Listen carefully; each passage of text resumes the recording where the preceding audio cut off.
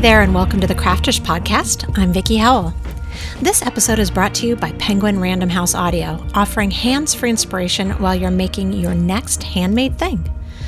They offer amazing titles in audiobook form for any time that you're crafting like we do, or cleaning, working, driving, whenever you would love to be digging into a good book but can't necessarily do it with your own eyes, they have got your back. And right now, on their special crafters page where they've got a whole bunch of titles compiled especially for us, they're also offering a free download of a book written by a fellow maker whose name is Johanna Bosford. The book is called Ivy and Inky the Butterfly, and it is a magical tale that is really good for all ages. So this is a great one to download and listen to in the car with the kiddos as well. So to get this book for free, just go to tryaudiobooks.com/crafter, download it, and while you're there, check out all of their other great titles. This week on the show, my guest is Robert Maher, an artist, designer, and host of the Crafted channel on YouTube. Recently, he's also become even more well-known as a contestant on the show Making It, hosted by Amy Poehler and Nick Offerman. I met Robert earlier this year at a California creative conference called Craftcation, where we were both judges, along with paper craft designer Amy Tangerine, for kind of a tongue-in-cheek speed craft competition. We have since become friends. I found him to be soft-spoken, kind, and funny, and I just immediately liked him. During this conversation, we talked about his Midwestern upbringing, his life in Los Angeles, and his journey from art appraiser to designer to on-screen personality. He also gave me some inside scoop on what it was like behind the scenes of the NBC show Making It. So, without further ado, let's meet him now. Robert Maher, thank you so much for being on Craftish. It's so nice to have you here, friend. Vicki, it's really nice to be here. Thanks for hosting me. You're pretty much a crafty superstar. Well, you've been a crafty superstar, but now that NBC got their hooks into you, I'm happy that I got the interview. I am so hard to book these days, I can't tell you. Well, we laugh, but honestly, it's been so remarkable to watch this experience. And it's something that I obviously want to talk a ton about. But before we dive into Making It, I want to talk a little bit about the making of you as a creative type. Sure. Not literally how you were made. It's not that kind of show. I know what you mean. Okay. Just thought I'd clarify because we're not face to face. I don't know. You grew up in the Midwest, correct? I did. I grew up in Michigan. Mm-hmm. Were your parents creative? Were they professional artists or crafters? It is a mystery to my entire family how I have any arts and crafts ability, because Really? It doesn't come from my parents. I had one great auntie who was a talented quilter and sewer and was always doing some project for the church bazaar kind of thing, and I loved that. But she really, outside of school, she was kind of my only crafty influence, and I only saw her a handful of times a year, so yeah. So what did your parents do? My mom was a nurse, and my dad was an electrical engineer. So as you were, I'm assuming that from minute one you were creative. Was that nurtured? It definitely was nurtured. Yeah. I was always one of those kids that I would much rather stay inside and make sun catcher kits or weave pot holders on a loom than run around in the backyard. And thankfully, my parents sort of just let me run with it. I spent a tremendous amount of time in the library as a kid and watching public television. And so I think that I found, I found craft books that I loved and devoured, the Childcraft Encyclopedia was like my Bible when I was a kid, and I memorized that whole Make and Do volume. And then a lot of time with, Mr. Rogers and Sesame Street and all that kind of good stuff, which, definitely sort of nurtured thinking outside of the box and being creative and expressing yourself. So, Did you watch any of the craft shows or the art shows that were on any of the PBS stations? As a kid, not so much. No, I don't even know if I was aware of them. I don't know. I asked you that, and I was trying to think of what would have even been on when we were kids. I mean, I'm sure Bob Ross was Bob around. Ross, obs. Yeah, but I don't think as an 8-year-old I was, I could have been, but I just don't remember being into painting and watching him. So. And there was probably some kind of stitching studio or something, but I don't remember. I don't remember there being craft programming at the Ready. Not so much. Not so much. What was your sort of like creative home at that point? Were you drawing? I know you said that you were, making all kinds of kits, but did you have something that you really sort of loved from minute one? Well, I think a lot of it was taking whatever arts and crafts assignment we had in school and just kind of amping it up by 10 degrees.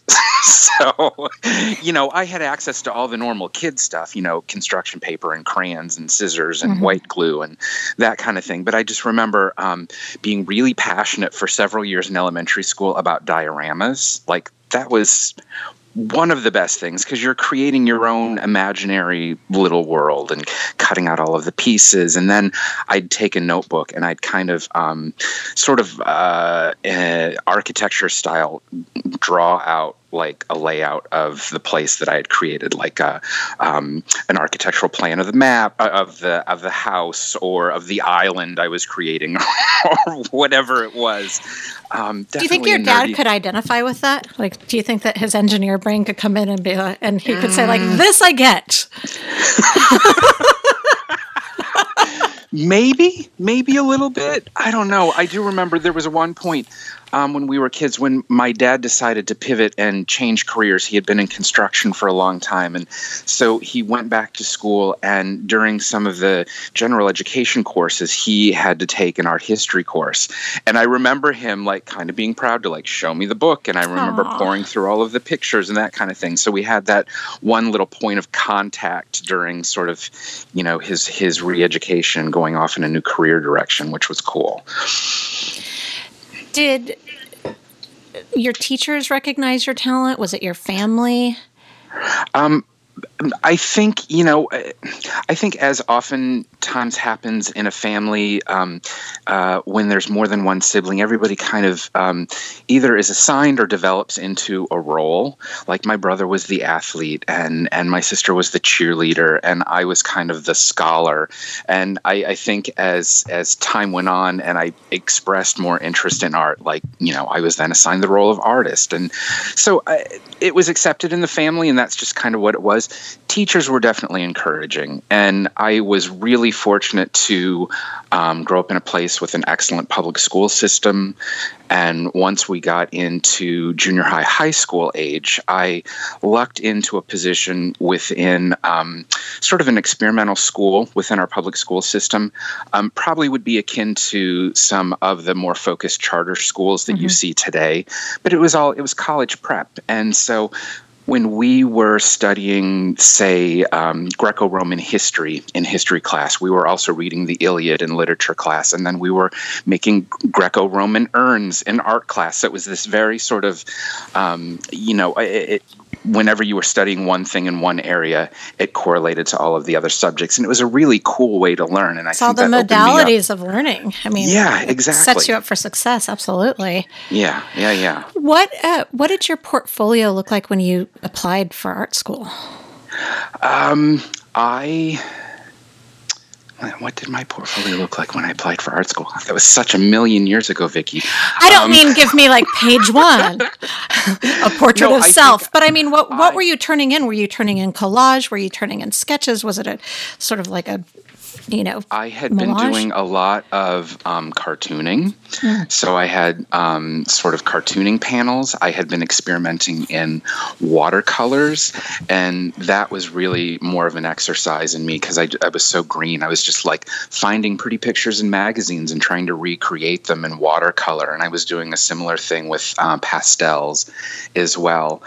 So hopefully, thankfully they were able to kind of look at that and see the potential in it, because it was, it was just real bad pre-art school stuff. Not that the art school stuff was much better, but. Well, at what point did you transition into studio art? I went to a liberal arts college, and my focus was in studio arts, and I did that for 3 years, and then kind of had an epiphany and decided I wanted to pivot direction, and I switched it over to art history. So it was nice to have an experience in both. I mean, I loved the studio art stuff because you got to play with so many new materials and kind of explore that in a really nurturing environment. But I also love the art history aspect too, man. I mean, there was nothing better than kind of sitting in a dark classroom with all of these amazing slides on the wall and getting to hear all the backstories. So, how do you think that your background in art history informs your career today? I think that it has given me, it's helped me hone my eye, I think is what it is. And it's helped me sort of see my artwork in the context of a bigger art world.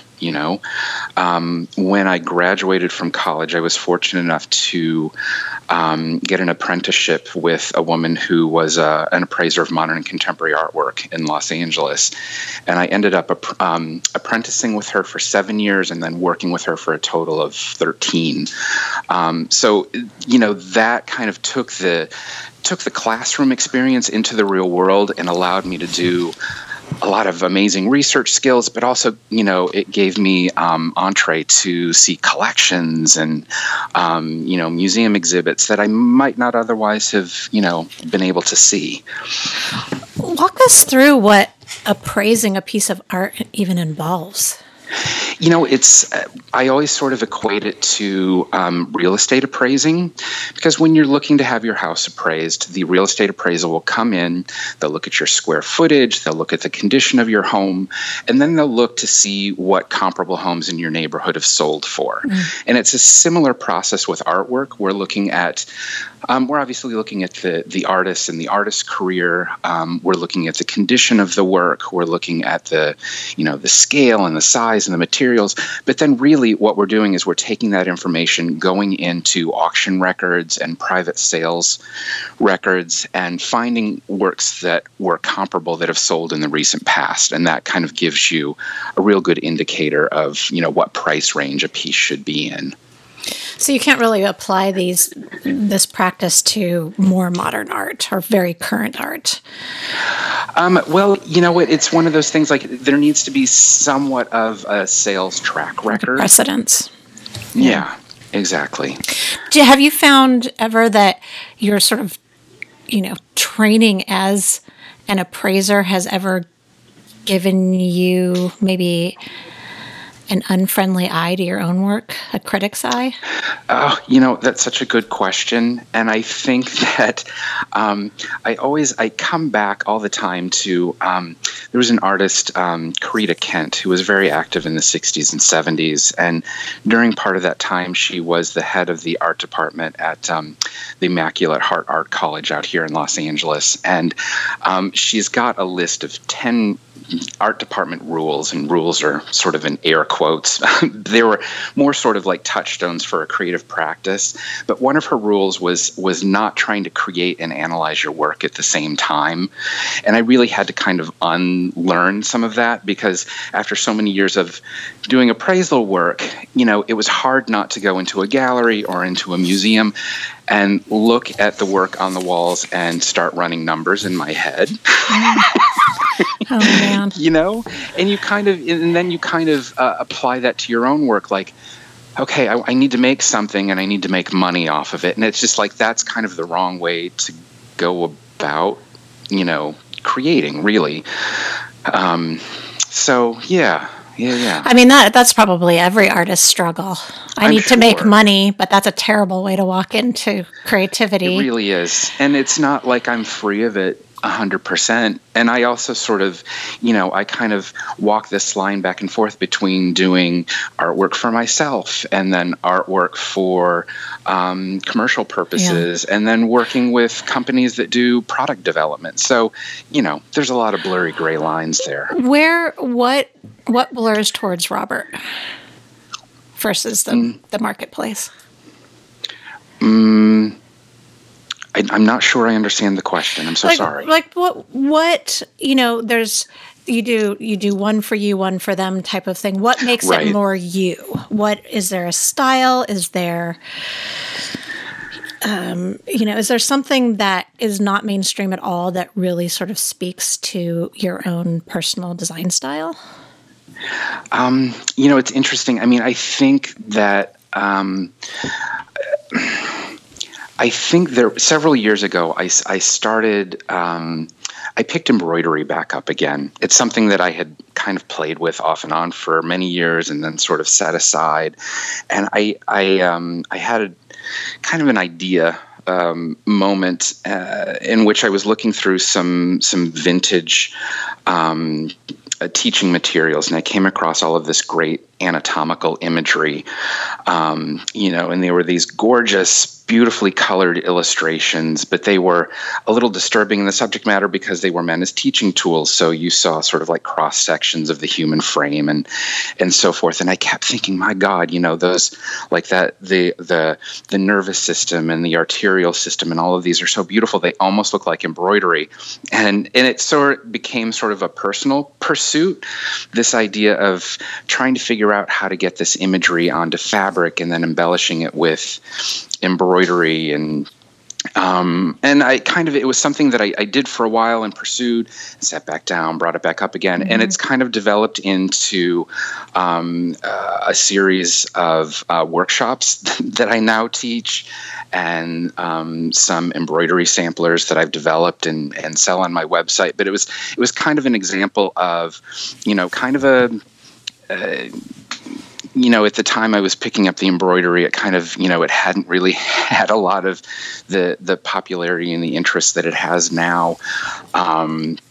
And applying it in this really sort of weird way on imagery that isn't necessarily palatable to everyone. I keep referring to them as beautifully macabre images. But I guess maybe that's an example of kind of a little craft corner, this odd intersection of craft and anatomy that I really enjoy, and that stuff's beautiful. It really is. But it's got to be a lot. I mean, I get it. It's a lot harder to sell, the chambers of a heart over a cute, retro kitty.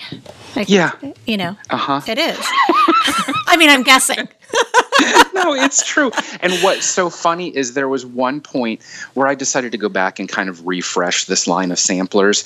And so I went back in and I found all of these old botanical illustrations, and I went into Photoshop and I kind of created these reworked images where I've got like blackberries growing out of the chambers of the heart and flowers coming out of arteries and that kind of thing. And that surprisingly has made them a little bit more palatable. Go figure. I mean, who doesn't like a little foliage? Right. You've had your feet firmly in both the arts and craft world. So I'm going to throw this question that that I love asking people in your position. Sure. For you, what is the difference between art and craft? Oh, God, that's that conversation that we had in art school that just hasn't stopped. What is the line between the two? And I think in a really good way, it continues to get blurrier. Mm-hmm. I think for me, sort of the distinction between the two, in part, is the thought process and the intent, which I know is a really sort of subjective thing to quantify. But it's instead of making a utilitarian object, let's say, a jug or a glass for drinking out of, maybe you find an artist like Beatrice Wood who is taking that, but then subverts it and adds characters, and she's got a story behind it. And so, her intent is not that you're drinking with this every day. Her intent is that you're sitting it on a shelf and it's causing you to think. And, I think that's a very imperfect. There's a practicality to craft in your mind? I think there is, to a certain extent, yeah. For you, does art and craft fill the same creative space within you?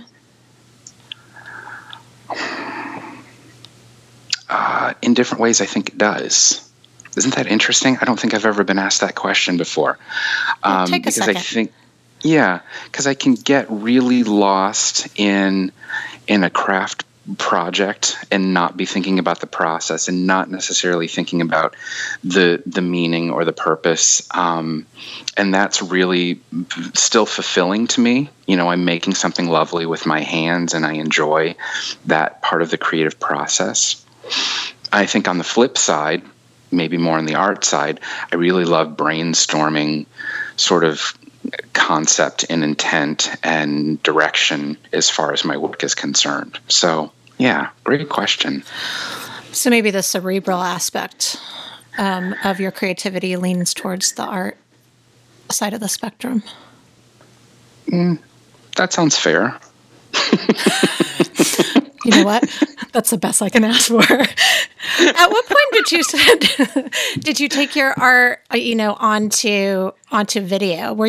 Did you jump on the YouTube bandwagon, back at its inception, or were you like many of us who scrambled, who kind of wrote it off as secondary to TV and now are kicking themselves because they waited too long? It's so funny. I kind of fell into it face first. I had, from 2005 to 2010, I had an online shop called Mahar Dry Goods, and it was sort of my first entree into the craft e-commerce world. I had partnered with about 50 different artists, and we made a product line for kids. And towards the end of that run, 2008, 2010, the Great Recession hit, and it hit a lot of us that were entrepreneurs and that had small businesses. It hit us hard, and I was no exception. And I ended up making the decision to kind of close those doors. And I took what I considered at the time sort of a survival job. I was working at one of the Paper Source stores here in Los Angeles, and it was great because I was still around creative materials and such a great group of people. And it was through one of my coworkers that I was introduced to a digital entertainment company in Santa Monica that had a big content development contract with YouTube and brought me on board as a producer. And so I was producing all of their parenting and DIY content. They were all short format videos, sort of 3 to 5 minutes long at the time. And I really loved it. I was able to bring in a lot of artists and crafters and artisans that I had worked with previously to do some work on camera with me. But it also got to the point where I was developing more and more of the projects myself. And so they approached me with this idea of doing a hybrid position where I was producer and talent. So I got to produce my own segments, but I also got to present them on camera. And I think that was sort of how I ended up with this nice library of,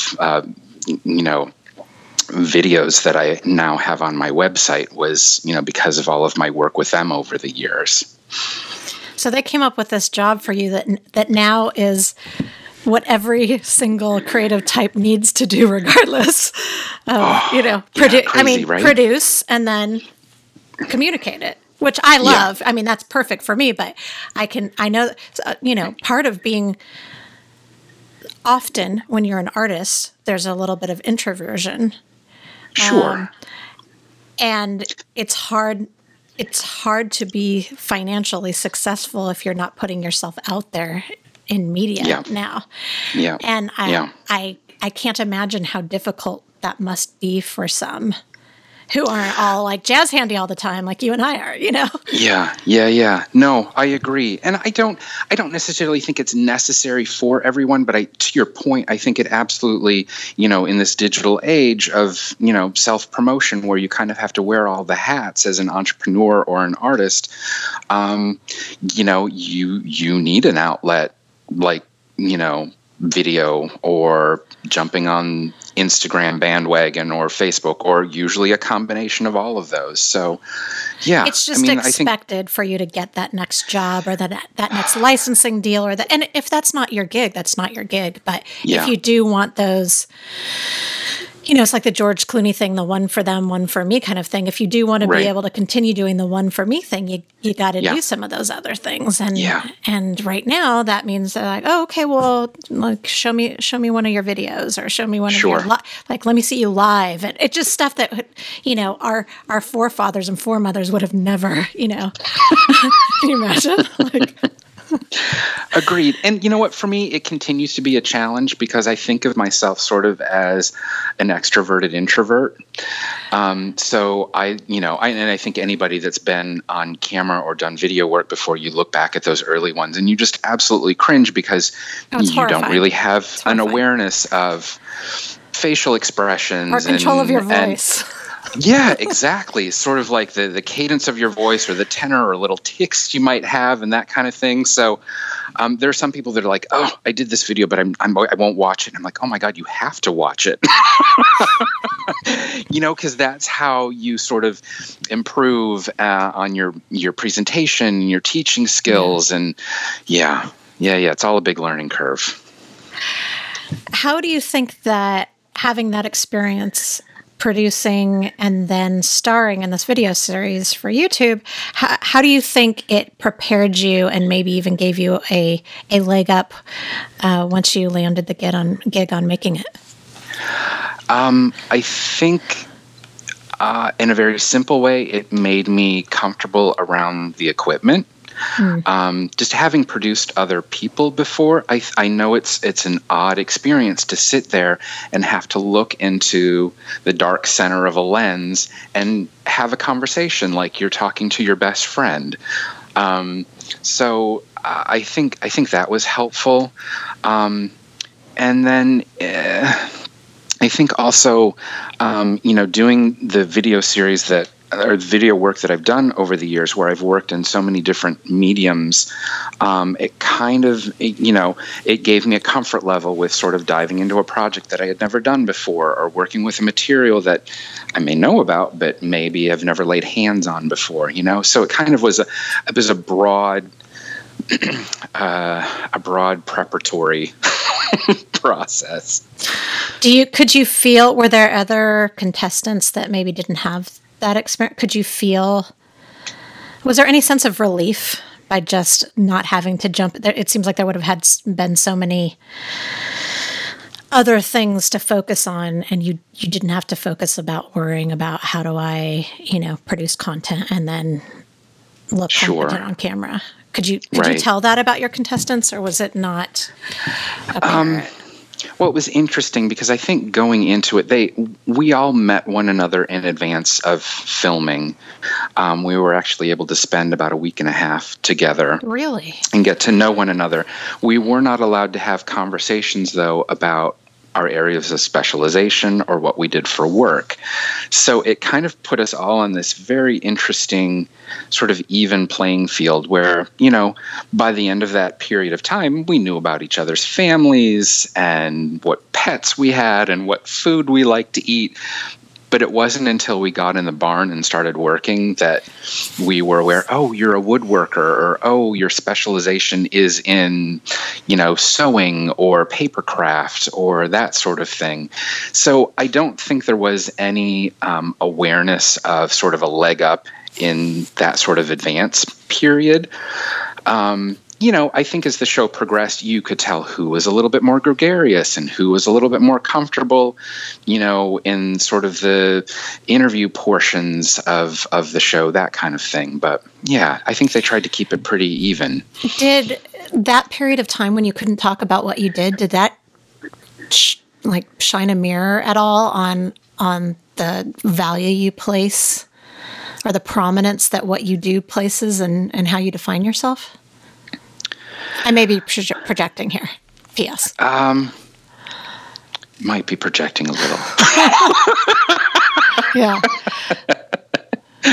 I don't think that I so thought you were about it you that were deeply. super Yeah. comfortable just not talking about this huge aspect of yourself. It was odd, but we were also in a very surreal environment where we were being sequestered away from our families with a new group of people. But it was almost like going to summer camp where you end up in this cabin full of cabin mates that you don't have anything to do but get to know them better. You play cards and you go out for dinner, and it was actually really lovely because we kind of got to know each other as humans before we got into the barn, and we're interacting sort of as creative competitors. That's such a smart decision by the producers, and I don't know her at all, but my guess would be that Amy Poehler probably pushed that bit. And the only reason that I say that is that takes any sort of front that might be put up by your first exposure to someone being competitive. Mm-hmm. Yeah. It quells that. And at the very beginning of casting for the show, it was originally planned to be a very different show than it was. And I was talking to one of the casting agents. There was an Austin casting agent, and she ended up, living really close to me. So we went and grabbed a drink or whatever. And originally they weren't looking for professional crafters. They were looking for, hobbyists. And so she was talking to me, and we talked about maybe being a judge or something. We were just she really just wanted to pick my brain to see who she should be auditioning. And one of the things when she mentioned, would you ever be interested in, if there was some kind of judging role, I, expressed to her that I would never, criticize another person's creativity. If there was a mentor position, I'd love that, blah, blah, blah, blah. And she said, no, this is really important. Amy Poehler's big thing is that this is a feel-good show. This is not supposed to be, a death match. And so it seemed which there was a craft show like that before and that's something, and for whatever reason, I've spent 15 years pitching craft television. That is always where producers want to go, is putting two people at each other's throats to make good television. And that is not the foundation of which a craft community lays. Right. And so it never really worked. Yeah. And because a different direction was taken with this show, I really believe that that's why it did. Yeah. Was that your experience? Was that philosophy your experience? Being on yeah, I think that there were a lot of reasons that it ended up working in this instance. I mean, we had the sort of epiphany of reality television that is the Great British Baking Show. I remember the first time I saw it, it was revelatory because contestants were collegial and they were kind to one another and they shared materials and the judges gave constructive criticism. And when you got kicked off with hugs. And I was like, oh, this is so totally my jam. Like, I loved it so much because it was sort of in keeping with what you just described, sort of that creative sense of community. And so when it was presented to me early on as, they wanted to do a crafting version of that, that's really the only reason I threw my hat in the ring. That and the fact that Amy and Nick were associated with it. And I'm such a huge fan of like Amy Poehler Smart Girls and Nick Offerman's Wood Shop here in East Los Angeles, So I knew that these were like good people that had good hearts, and I couldn't imagine making that kind of reality television, which is basically all we had seen, Chopped, Cutthroat Kitchen, all of those, where it's really so intensely about pitting you against your competitors. So I think, like I described that process of getting to know the other contestants up front, I'm sure that she was involved in that. And it really helped set this lovely tone just for our relationships with one another throughout the competition, where, we realize, there is a competition, and yes, there is a big prize at the end of it. But I think, we also all went into it kind of with enough sense of ourselves to know that that's just one part of the reward for being a part of a show on a platform like this, is because, we're aware that we're being mic'd all day long, and we're aware that we're being on camera all day long, and how you interact with one another and how you treat one another is, really important. And I love that they valued that as well. Yeah, I mean, the only other U.S.-based show that I've ever seen that really focused on, not being jerks to each other was Face Off on Sci-Fi Network. I don't know if you ever saw that. I never did. Oh, no. It was a great show. It was a sci-fi makeup competition show. Okay. But it was really, because it was a bunch of artists and not, it was a bunch of art school kids. They were all in. They were all in and helped each other, and I've just found it so refreshing. Yeah. And I'm hoping that with shows like Making It and Face Off, that's sort of the direction that we're going in, just a little bit. You and me both. Kinder. Yes, exactly. There's enough unkindness.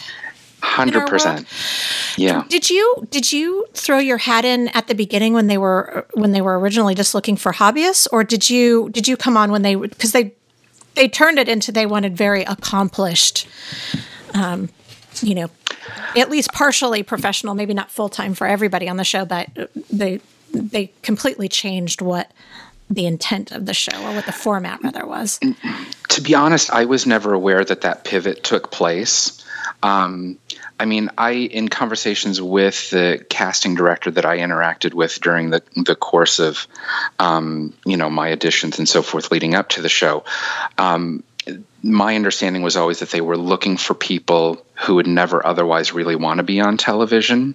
They weren't looking for, big personalities and that sort of thing, but really people that were much more focused on their artwork. So if there was that other direction, it was probably before I came on board. But I did apply through the casting website, like so many other people did, and just filled in that million that was a monster questionnaire. Process. Oh my God! Yeah, not only was it a lengthy written application, but then multiple rounds of photo submissions. And when when somebody comes back to you and they're like, "Thank you so much for everything you submitted. Now we need 30 more photographs of different projects." I'm like, holy. Yeah. It took a year at least. I applied in March and did not get the green light until 2 weeks before filming started in August. So yeah, it was a really long process. What did a day look like? Obviously, folks, see the episode and go make it and, edit, done. But what did an actual episode's worth of taping look like? It was actually, each episode was about 3 days in length to film.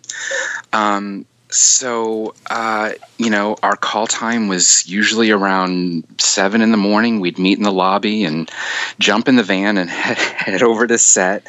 Were you all staying together? You were all staying at the same place together? We were. Okay. Yeah. And then, they'd rotate us through hair, makeup, wardrobe, and breakfast. And then we would be taken on set and we would jump into whatever the challenge was for the day. So, it was a pretty rigorous schedule just because they did 2 episodes a week. And then, on the 7th day, we were supposed to rest, but that didn't always happen. So we started joking at a certain point that it really wasn't who was the most talented. It was just really who could get up in the morning and get in the van. Last man standing. Yeah. Yeah, exactly. There was a certain level of tenacity and endurance that I don't think any of us were completely prepared for. So, yeah. Were you expected to do press items as well? Little, interstitials or they video ads? Just in-house. So like with their, their social media producer and whatnot, they would have us do little bits that they would, then hope to sort of run on their social channels kind of thing. But it did not extend beyond sort of the NBC family at that point. No. What? I'm trying to envision that show without contestants that didn't have their hands in multiple areas of expertise. And I wanted to talk a little bit about sort of the breadth of some of the things that you put together for the show. Sure. You did a puppet theater, so let's call that papercraft. I know there's some other aspect of it. A toy fort, but that's a ridiculous that I'm even using the word toy because it was like, it looked like it was steel and beam. I mean, Nick Offerman could hang from it and survive. Well, it was a fort combined with a correlating toy. So it was a sort of a two-part project. Yeah. But woodworking. But still, just even putting the word, there was some engineering involved in that. Thank you. I was real proud of that one. Where is this coming from is my point. We've talked about, you being scholarly and, gazing at beautiful art forever. We've talked about your love for embroidery. We've talked about painting. Do you weld? What else do I need to know? I don't, but God, I'd love to. I think, again, part of it harkens back to being able to do the video work that I've done where, the company I worked with had a specific audience. I needed to sort of tailor the complexity of the projects to that audience so that they would be successful in doing them. But it was everything from, soap making to woodworking. And so I had kind of had my hand in a lot of those different materials. And it was so interesting because I think, in art school, you're always encouraged to, at least when I was in art school, you were encouraged to find an area of specialization. You needed to have a focus to your major. You were a painter, you were a sculptor, you were a printmaker. Yeah. And I remember my head just spinning because, I'd go into the art department. I'm like a kid in a candy store and I want to play with the pottery wheel and I want to play with the printing press and I want to play with the woodworking equipment. And so it kind of was this process that took me many years to kind of feel comfortable with the idea of being a generalist. I don't have that strong core area of specialization. Is it like a master of none kind of? A little bit, yeah.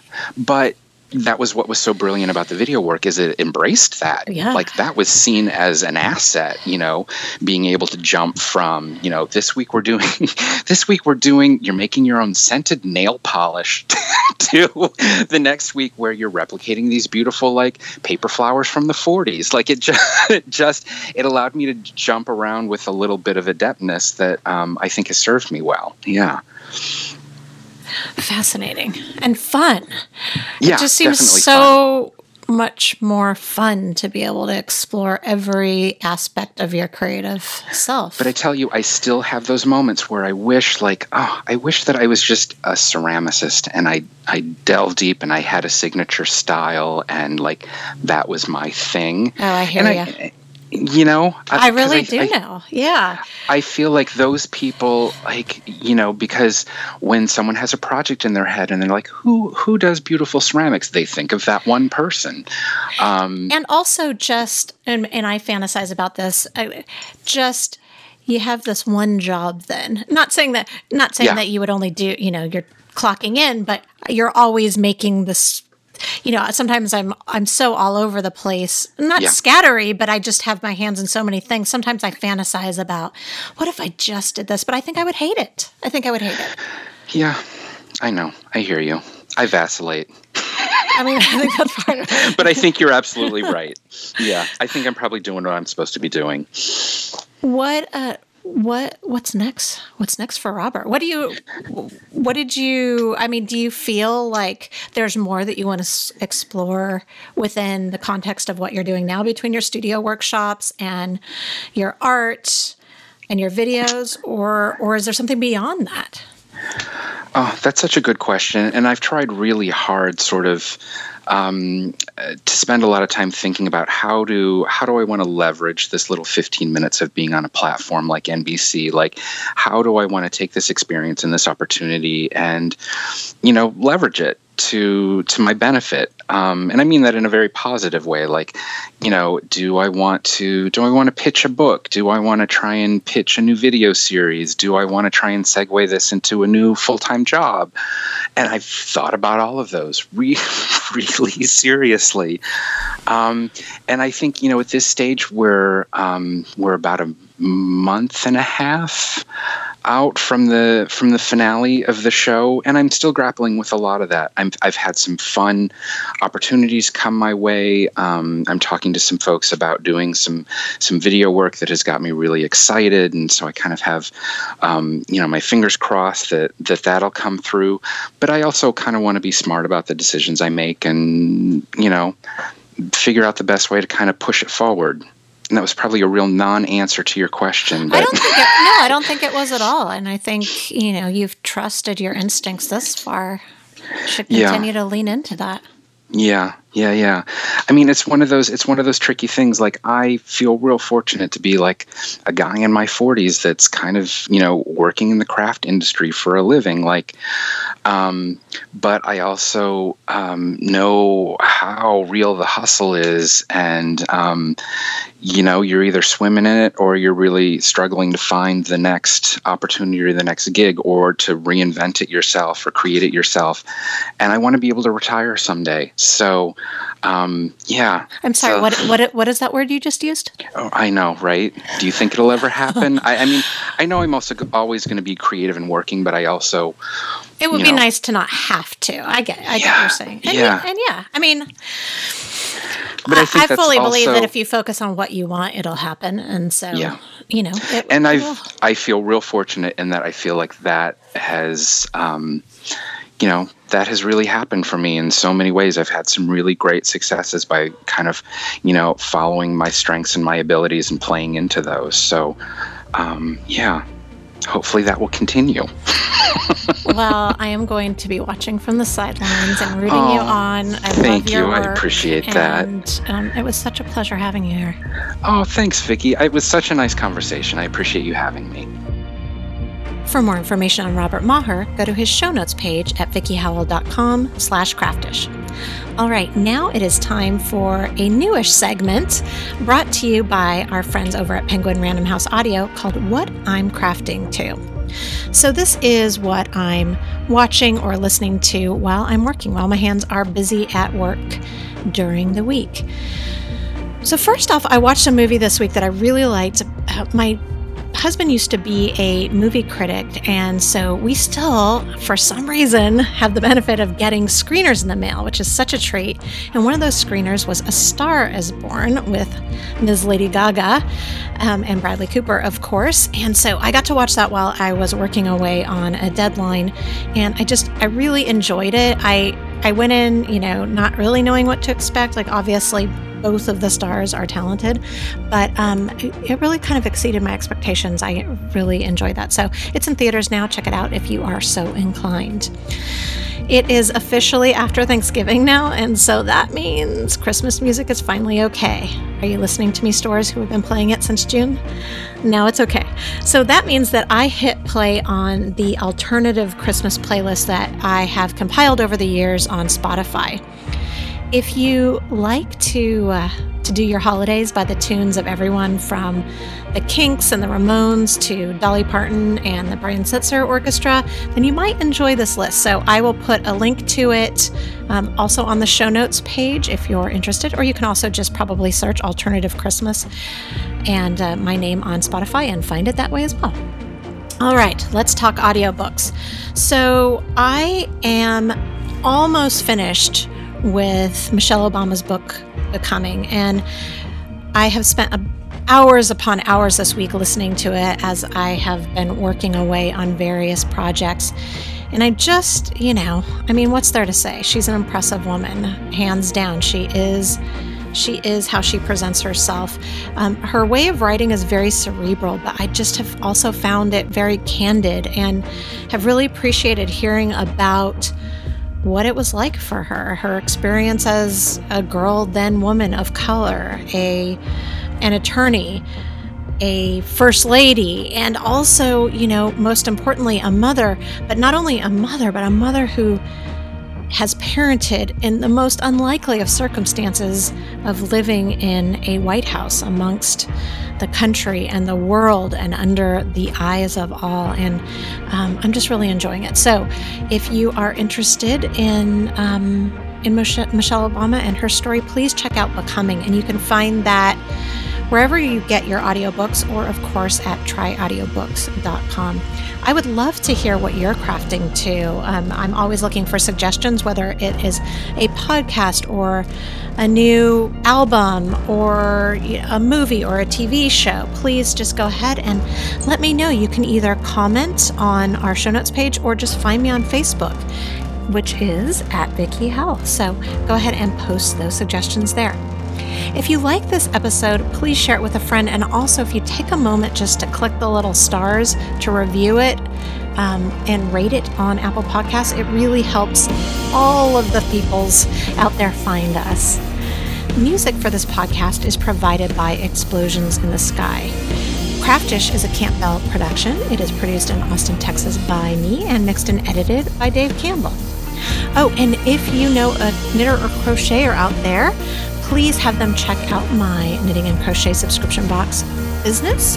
It is called Yarnyay, and I have so many lovely curated items that are ready to be delivered to your happy home. So check that out at yarnyay.com. All right, next week, check your feed for another new episode. This one will be with knitting book author Wendy Bernard. Until then, take a little time for yourself to fill that creative cup, breathe in, craft